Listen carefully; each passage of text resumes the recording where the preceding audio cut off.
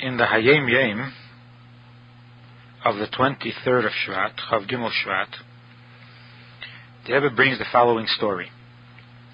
That once, as the Alter Rebbe was leaving his room, he heard his Rebbetzin speaking to other women, and he heard the Rebbetzin say, "Meiner sagt," my husband says, etc. So the Rebbe said, with one mitzvah, I become yours. With mitzvahs, how much am I God's? In other words, with one mitzvah, the mitzvah of Kiddushin, a husband becomes his wife's minor, and with all the mitzvahs, imagine how much we are God's. We are the Eibeshters. The Alter Rebbe then became very lost in thought, leaning on the doorpost.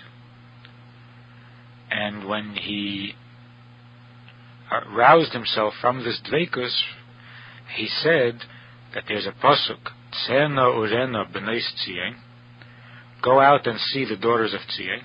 The Rebbe explained, Tziena, go out of yourself, ureena, and see godliness. This happens through b'neis Tzion, through Jewish daughters, through the Jewish woman. And that's how in the Sfiros, Malchus arouses or inspires Malchus inspires the Midas. Although the Midas generally are mashpia into Malchus, and Malchus is makabel from Zah, but there's also an occasion where Malchus inspires Zah. And la'asid lavei, when Mashiach comes, then we will see, the Alter Rebbe said, how Eishes Chayil ateres baila, that the Eishes Chayil is the crown of her husband, brings inspiration to the husband. We're learning in Tanya how whether you're doing a positive mitzvah or a negative mitzvah, it should be all the same in your joy of serving God.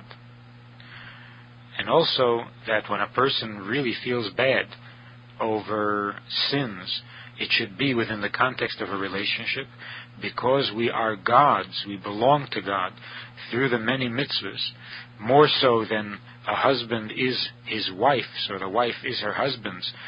As a result of one mitzvah, within the context of that relationship, the regret is a true regret and the guilt is a true guilt, and then we can ask forgiveness and gain forgiveness and come back to the true joy or the increased joy that comes after the sadness of the sin.